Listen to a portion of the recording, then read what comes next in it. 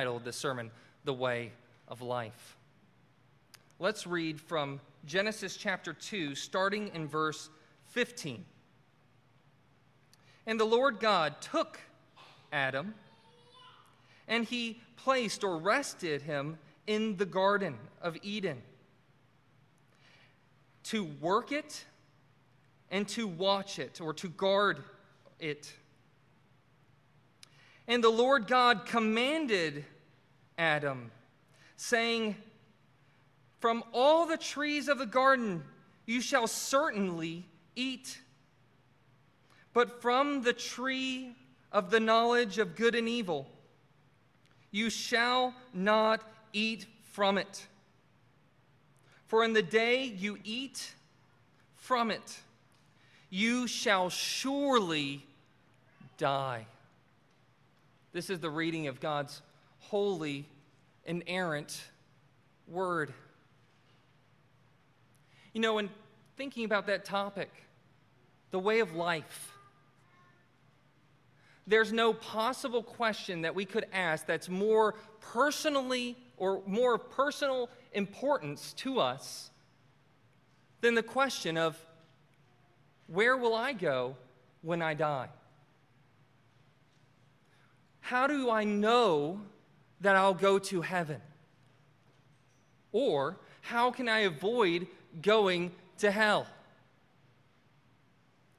And fortunately, I love the fact that we have Jesus' words, which give us such a clear and direct answer to this question. A lawyer came up to him in Luke chapter 10, verse 25, and he asked him directly, "Teacher, what shall I do to inherit eternal life?" How would you answer that lawyer's question? What's really at stake in getting that question right or getting it wrong? Jesus gives us probably the most surprising answer that I could anticipate.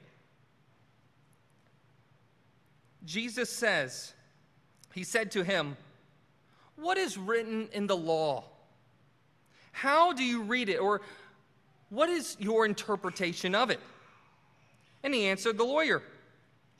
"You shall," or rather, the lawyer answered Jesus, "You shall love the Lord your God with all your heart and with all your soul and with all your strength and with all your mind, and your neighbor as yourself."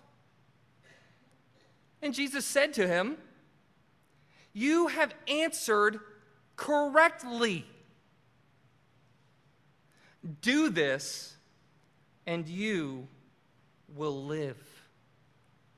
And I'm kind of talking over to the side here, so I'm going to straighten that up so I actually look at you when I'm talking. Helps me, a little mental thing. Are you surprised by his answer? Why did Jesus respond in this way? Jesus' response and understanding his answer here takes us back to this original relationship with Adam in the garden, if we're going to come to an answer. He's talking about what, and this guy's question, just like all good answers, really depend on the question that is asked. Because the man asked, "What must I do to inherit eternal life?" And the reality is that from the beginning to the end, the Bible is very, very clear. If you want to earn your way to heaven, God requires perfect, perpetual obedience. That is the way of life. And that's exactly how it was laid out to Adam. And we all kind of know this, especially when we hear what that obedience looks like in Scripture. That obedience that's laid out for us comes from Deuteronomy 6, comes from Leviticus 18, verse 15, or rather verse 5. It looks like loving the Lord with all our hearts, all our minds, with everything that we are, and loving our neighbor just as much as we love ourselves. Don't we know in our hearts that we're all commanded to do this? Don't we all know that our life should be lived in light of that? Is that what Adam understood in the garden? By the time we end with our sermon, or my sermon, as we go through our text, we're going to see that while this is the way of life as it's laid out for humanity, this way of life for sinful people is an impossibility. But let's go back to the beginning. How does God talk about the way of life in our text? Well, first he talks about it being made possible by a relationship. We see how God encourages him, Adam, in this task. And then it ends off by we get to see that the way of life laid out for Adam really is obedience, which, like I said, might be surprising and might sound like, and it should sound like, pretty bad news for sinners like you and me. But let's look at this first step in this process and understanding this. Understanding that every human being is responsible to be obedient to God. Just like Robert just read. You are either in Adam or you are in Christ. There's a parallel that's set up there.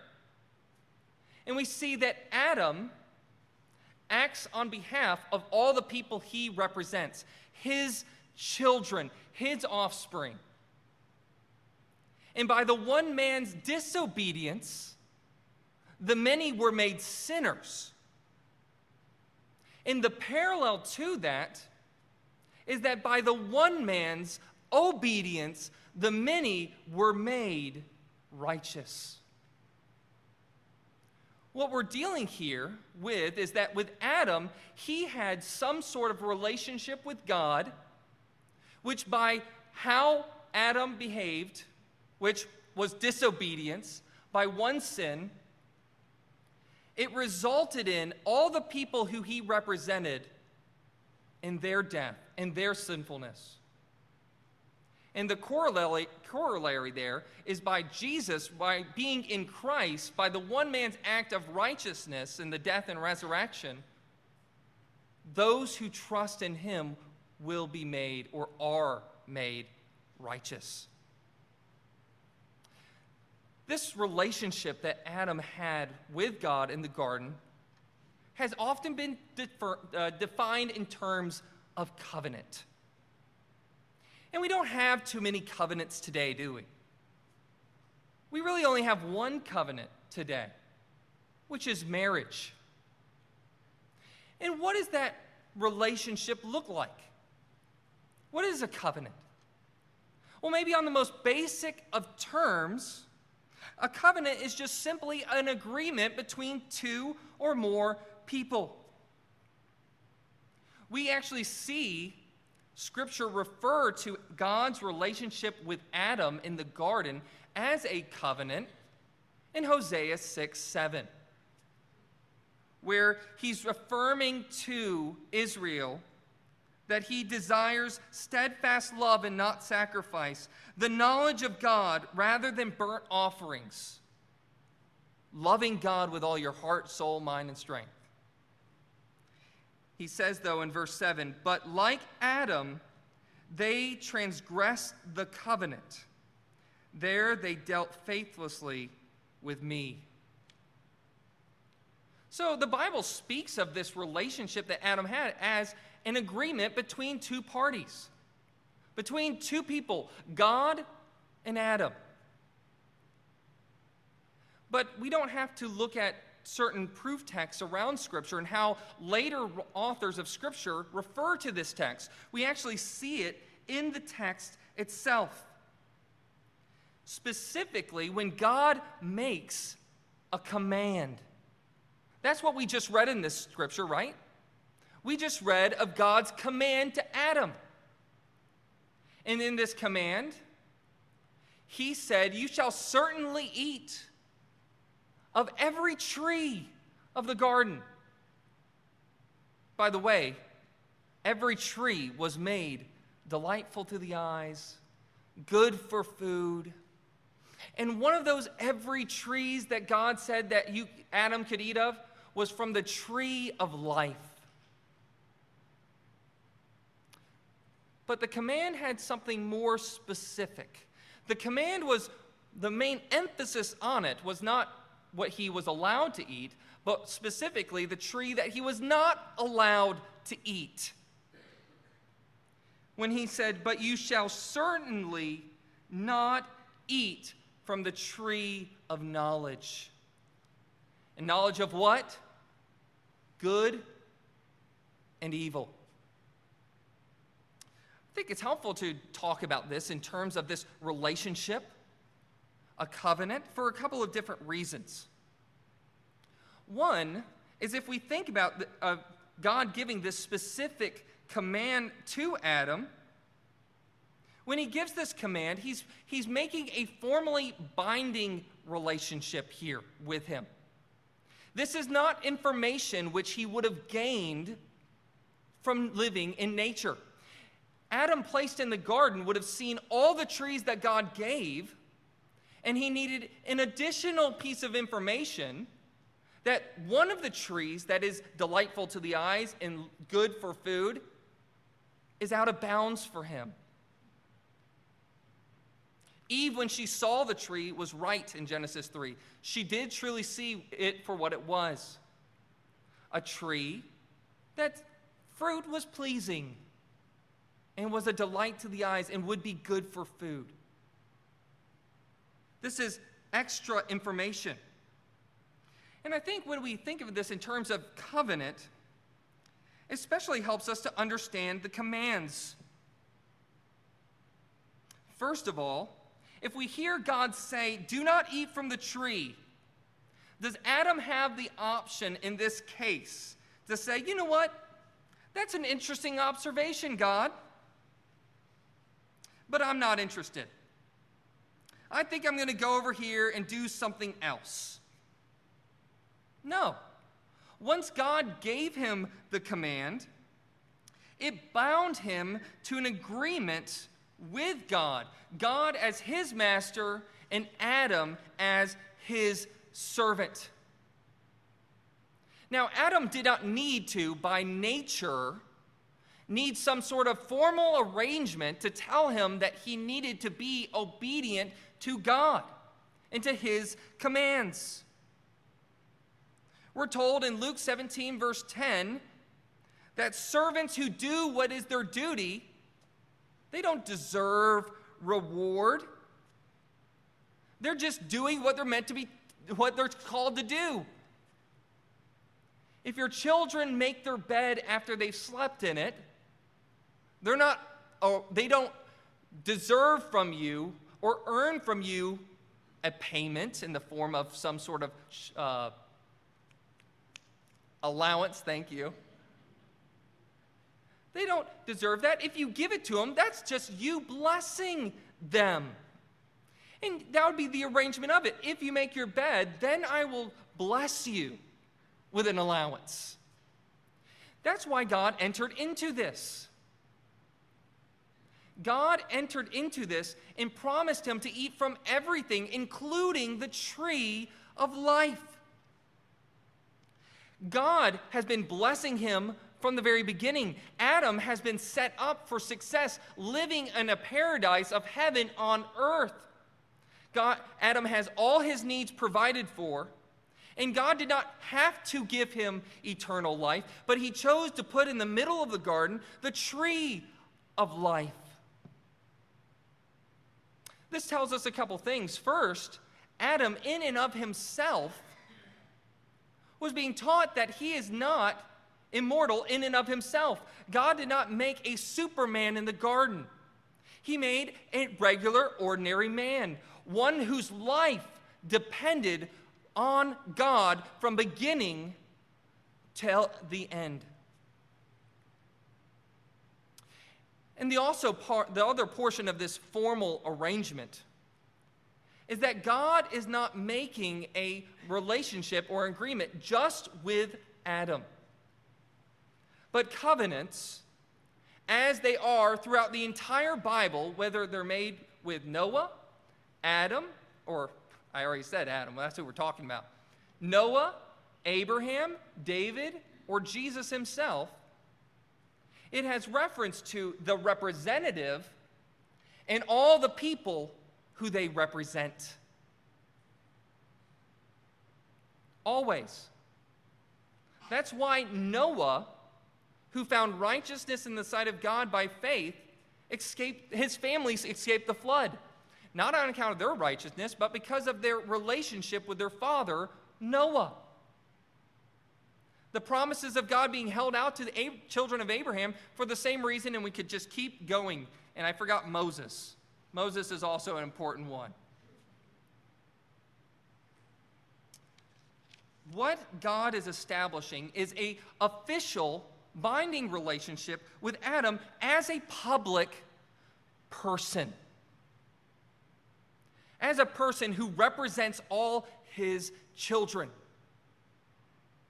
And once again, just like covenants, we don't have many representative relationships, do we, in this world?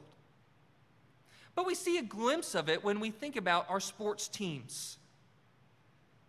When UVA fans, I don't follow too many sports. Yes, if you haven't figured that out, you probably are figuring it now. But if you are a UVA fan and they lose their game, don't you speak about how we have lost? You aren't good enough to be on that football team. They're way better than you. They're set up for success. They're younger than you, most of you. They can play football better than you. You don't want to play on the field. You want a strong representative. And when they win, you win. And when they lose, you lose. That's the dynamic that we're given in Romans chapter 5. You are either have Adam as your father, and guess what? He lost the game.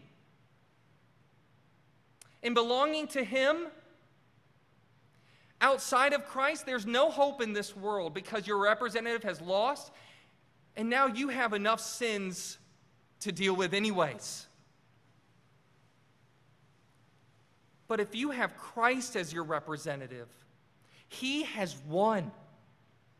What God promises to look at is not you in your lack, your sin, your shortcomings, or the shortcomings of your first father. But what God looks at is what Christ has done. You know, we have a lot of colloquial phrases and a lot of Christian jargon when we're witnessing to unbelievers. Don't we? There's a lot of theological shorthand that we do.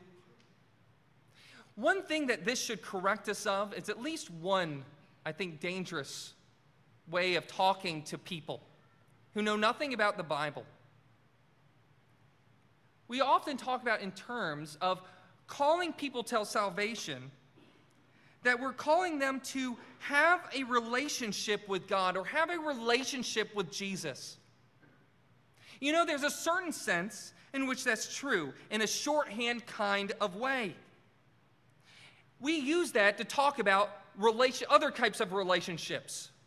Like if we see a couple, we say that couple is in a relationship. And what we don't mean by it is those two individuals are friends. When we say that they're in a relationship, we're referring to the romantic relationship that will hopefully terminate in marriage, in loving commitment, in a bond that they will voluntarily make. Better be voluntary, just FYI. When we talk about a relationship with God, we need to make sure that we explain our terms. there's a sense in which every one of Adam himself and all his children have a relationship with God. But what kind of relationship is it? Ephesians chapter 2 tells us that we are enemies of God. That's the kind of relationship that we're all born into after Adam. And not only that, but Romans chapter 1 tells us that we don't just have a relationship with God, but Romans chapter 1 tells us, for although they knew God, they did not honor him as God or give thanks to him. We need to clarify and not just simply use jargon. And we have to be very careful to explain everything that we say. If we're talking to people, we need to say that what we're calling people to is a reconciled relationship, not just any relationship. That they might know God as their Father and their Savior. That's the kind of relationship we are calling people into.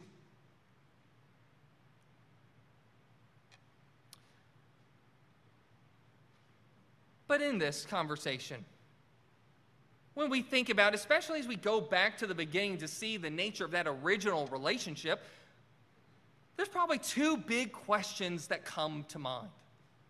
The first one is, if God is so loving, why did he put this tree in the garden that could possibly lead to the fall? Why would he do that? And maybe the second question is, it sure seems arbitrary not to eat from the fruit of a tree that looks good?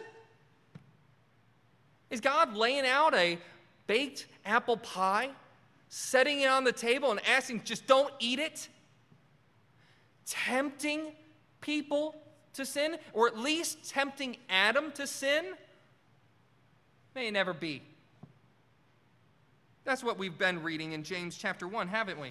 That let no one accuse God of causing them to sin. Let no one say when he is tempted, I am tempted by God. For God cannot be tempted with evil, but he himself tempts no one. So what's going on here? What is happening? Well, what we're seeing here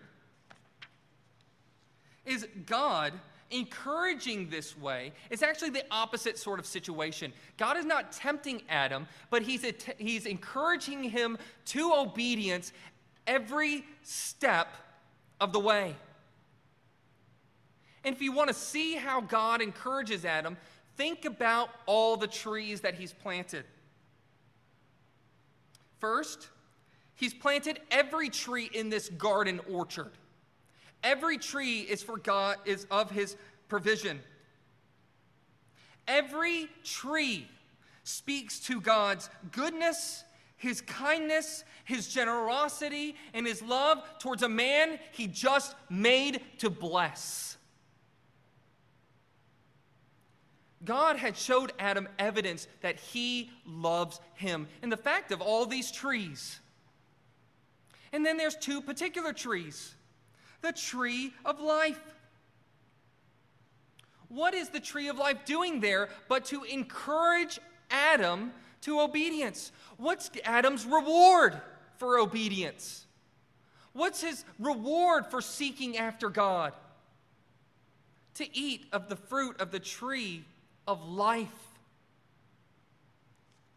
After Adam sins, we'll see that God cuts him off, lest he lives forever in Genesis chapter 3, verse 22. He's encouraging him with a positive. Obey and you will earn eternal life. That's what's being held out to Adam. And you know what? Adam, by his nature, by his natural capacities, was encouraged by the fact that God made him able to do this. This is a sense in which Adam is unlike us. We know this. First, we know we're unlike Adam in the sense of we don't have this tree in life that we're not supposed to eat of, that will curse our life. There's no food like that. But also, Adam is unlike us in the fact that when we are born, our sin comes naturally. No one has to teach us how to lie, how to cheat, how to steal, to hate one another. That's a natural proclivity. That's an aspect of the desires of our own heart. But Adam was created with a capacity to either sin or not sin. He was created good.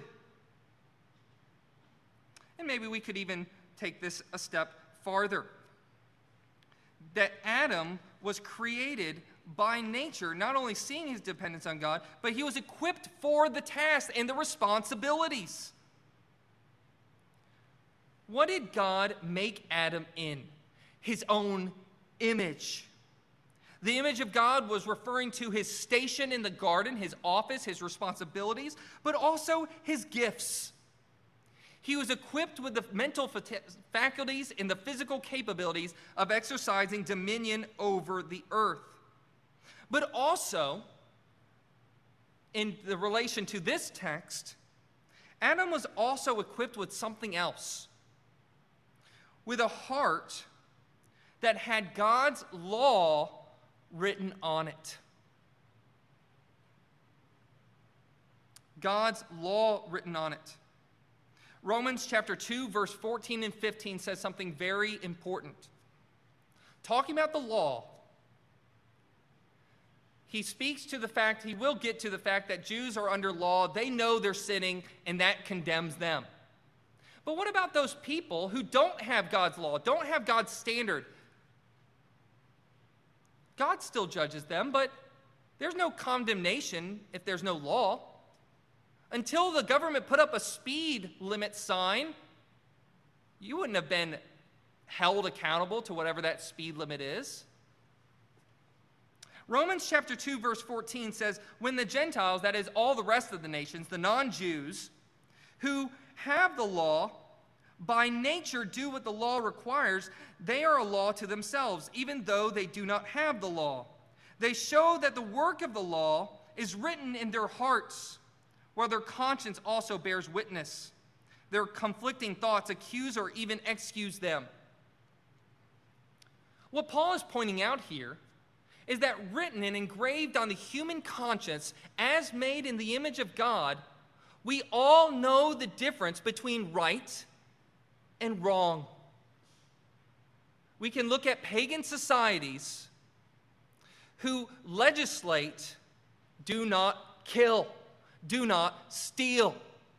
Where do they get this impulse and this desire to curb evil in their society? How do they even know the difference between good and evil? It's because God has written it on the human heart. What's speaking about here is that what Adam had and what all his children have is a conscience. And that conscience doesn't have a detailed prescription like we'll get in a summary in the Ten Commandments later. But it's the same summary that's engraved on the human conscience that we see that Jesus taught. Jesus, when he taught the command to love God with all our heart, soul, mind, and strength, and to love our neighbor as ourselves, the law of love is defined as obedience to God's commandments. It's like it's engraved on our hearts, and we know our conscience, and our conscience either excuses our sin, and we violate our conscience, or it accuses us, and we listen to our conscience, and when we sin and do what is wrong, even if you're not a Christian, you'll feel guilty about it to some degree or another, depending on the level of suppression of your conscience and how much you've hardened your heart. That's the natural abilities and capabilities of Adam. He did not need to be told by creation to love God and to love neighbor, to love his wife that will be given to him. But he did need this relationship to tell him a specific command. And the specific command told Adam the way of life was by obedience.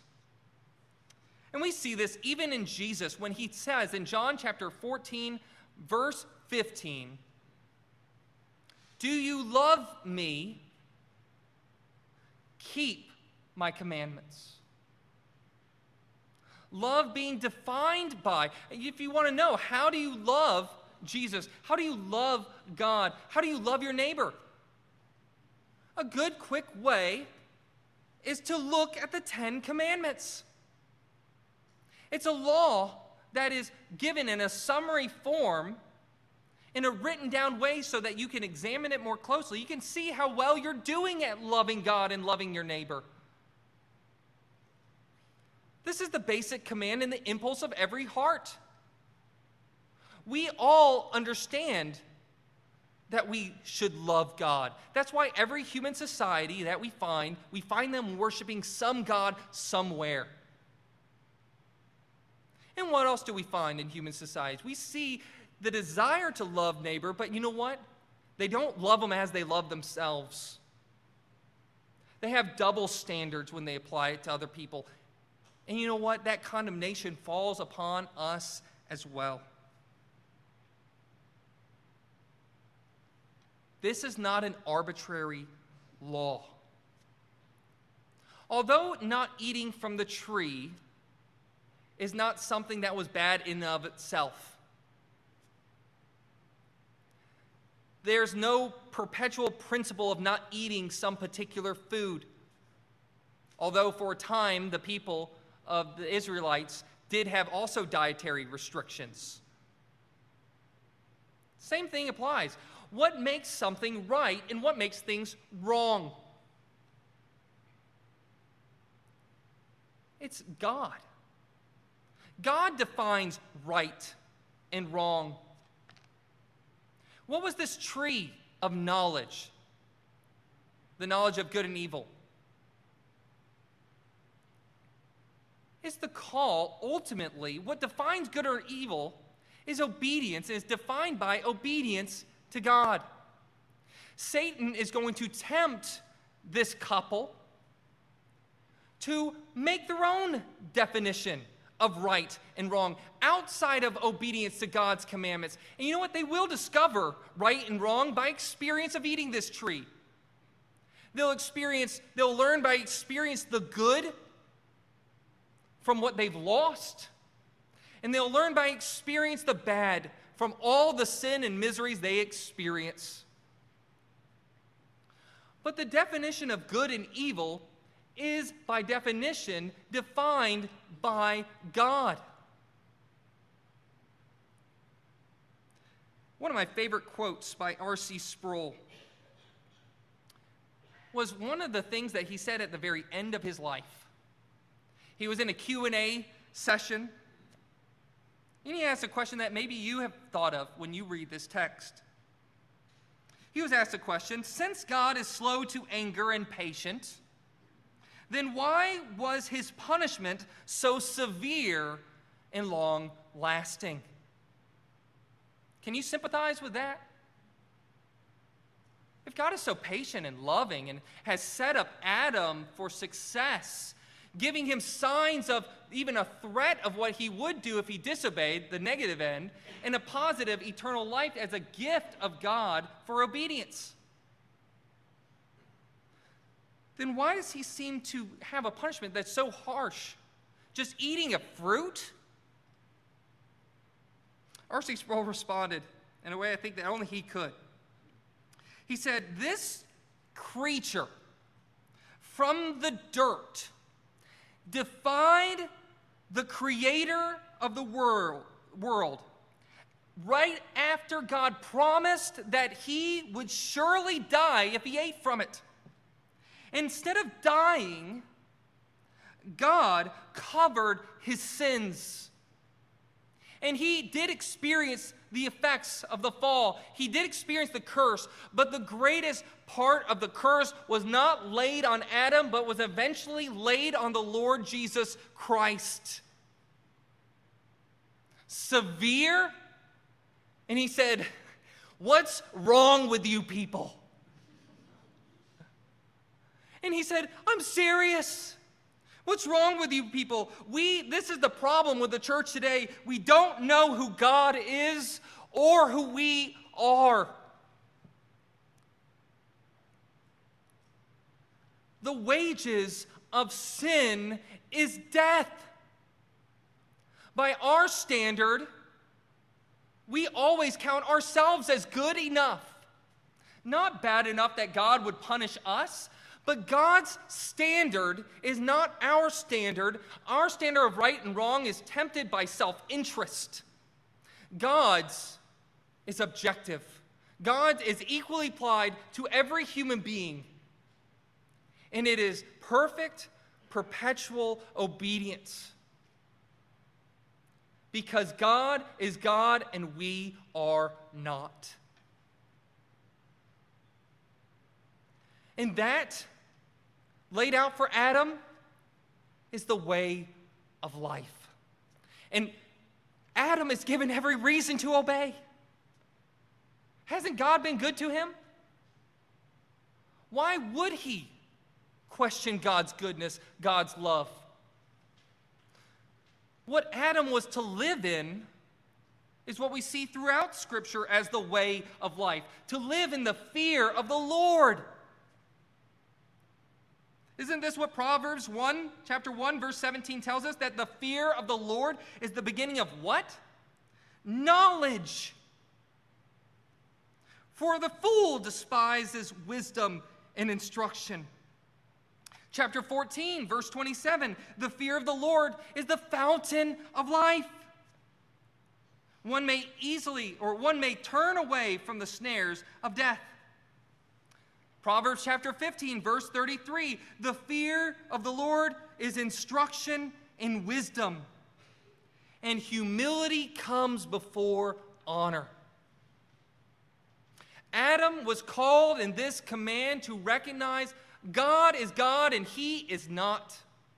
His whole life is built upon dependence upon God for everything he has and the life he has. And the God who gave him life has every right to take it away from him for disobedience. That's what sin is.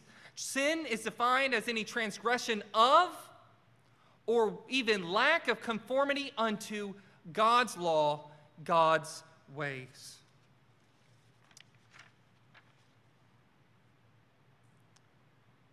This fourth point is really a conclusion. If this is the way of life,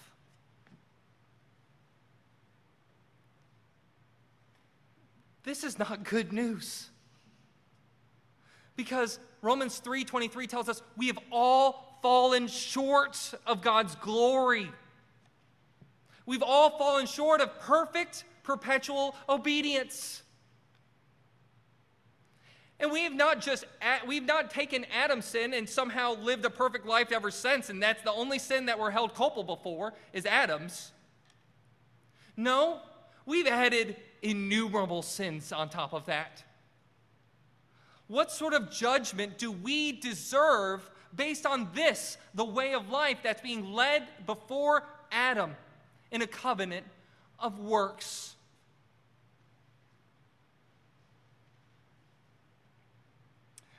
We're seeing that while earning life by this way is now impossible, Christ made another way. What's the way of life for the sinner? The person who broke God's law, who rendered themselves incapable of achieving salvation by this original relationship of the covenant of works, which every human being is responsible for fulfilling. As the creature and as in relation to God. Well, we're told the way of life. Jesus in John chapter 1, verses 1 through 6, he tells his disciples, "Let your heart not be troubled. Believe in God. Believe also in me. In my Father's house there are many rooms. If it were not so, would I have told you that I go to prepare a place for you?" Thomas responds to this and says, "Lord," in verse 5, "we don't know where you're going. How can we know the way?" He's confused because Jesus is speaking about going to heaven, the promise of giving them eternal life. And Thomas says, I don't know where you're going, and we don't know the way. What is this way? And Jesus says, I am the way, the truth, and the life. No one comes to the Father except through me. Galatians 3, verse 10 explains the dynamic this way. For all who rely on works, the works of the law, are under a curse. Read into it, Adam. For it is written, cursed be everyone who does not abide by all the things written in the book of the law and do them. Now it is evident that no one is justified before God by the law, for the righteous shall live by faith. What is the way that sinners are saved? What is the way for life for the sinner that we call people to? We call people to the only hope of life that they have in this sinful world, which is through not our works, not our goodness, not what we can achieve, but Christ, His goodness, what He has done in His purpose, in His work, on the behalf of all who believe in Him. You know, when I talk to believers, I give them the benefit of the doubt. When they say they believe in the Lord Jesus Christ, I believe them, unless their fruit so explicitly talks in the opposite direction that it kind of forces in a life of unrepentance to show that they're not believers. But while I give you the benefit of the doubt, I also know the other side of that. People are really good at not only deceiving others, but also deceiving themselves. Don't be deceived. Remember that original question? How would you have answered it? Would you have said, I think I'm going to go to heaven because I'm a good person? If that's your inclination, you are trying to get heaven by the works of the law. Look instead to Christ. The question we need to be, or the answer we need to be ready and able to give to other people and speak to our own hearts is, my hope of heaven is not built upon me, but it's upon Jesus Christ and His worthiness. Choose life. Don't choose death. Choose life by trusting in Jesus Christ. It's as simple as that. Let us pray. Heavenly Father, we thank you for your word. We thank you for revealing to us God's law. A law that tells us to do justice, to love kindness, and to walk humbly with our God. Lord, we thank you that you show us by your law not just what we should do, but if we're honest with ourselves, you've shown us what we failed to do. And thanks be to God that you have revealed in Christ our only hope in life and death is belonging to Jesus. And oh Lord, if we are clinging or thinking of ourselves as good, trying to live and trying to earn heaven by our works, by the covenant of works, may any person who's not trusting in Christ and who's trusting in that path, may they this morning have their hearts convicted by your word that that's a fool's errand. To instead live in the fear of the Lord, listening to the Lord, knowing that He is our God and He has revealed to us His love for sinners in that while we were yet sinners, Christ died for us. And may they do the only thing they can do to earn eternal life. It's by trusting in the works of another. May you, Lord, work by your Spirit to cause people to reach out to you in faith, to see their sin and to see your greatness.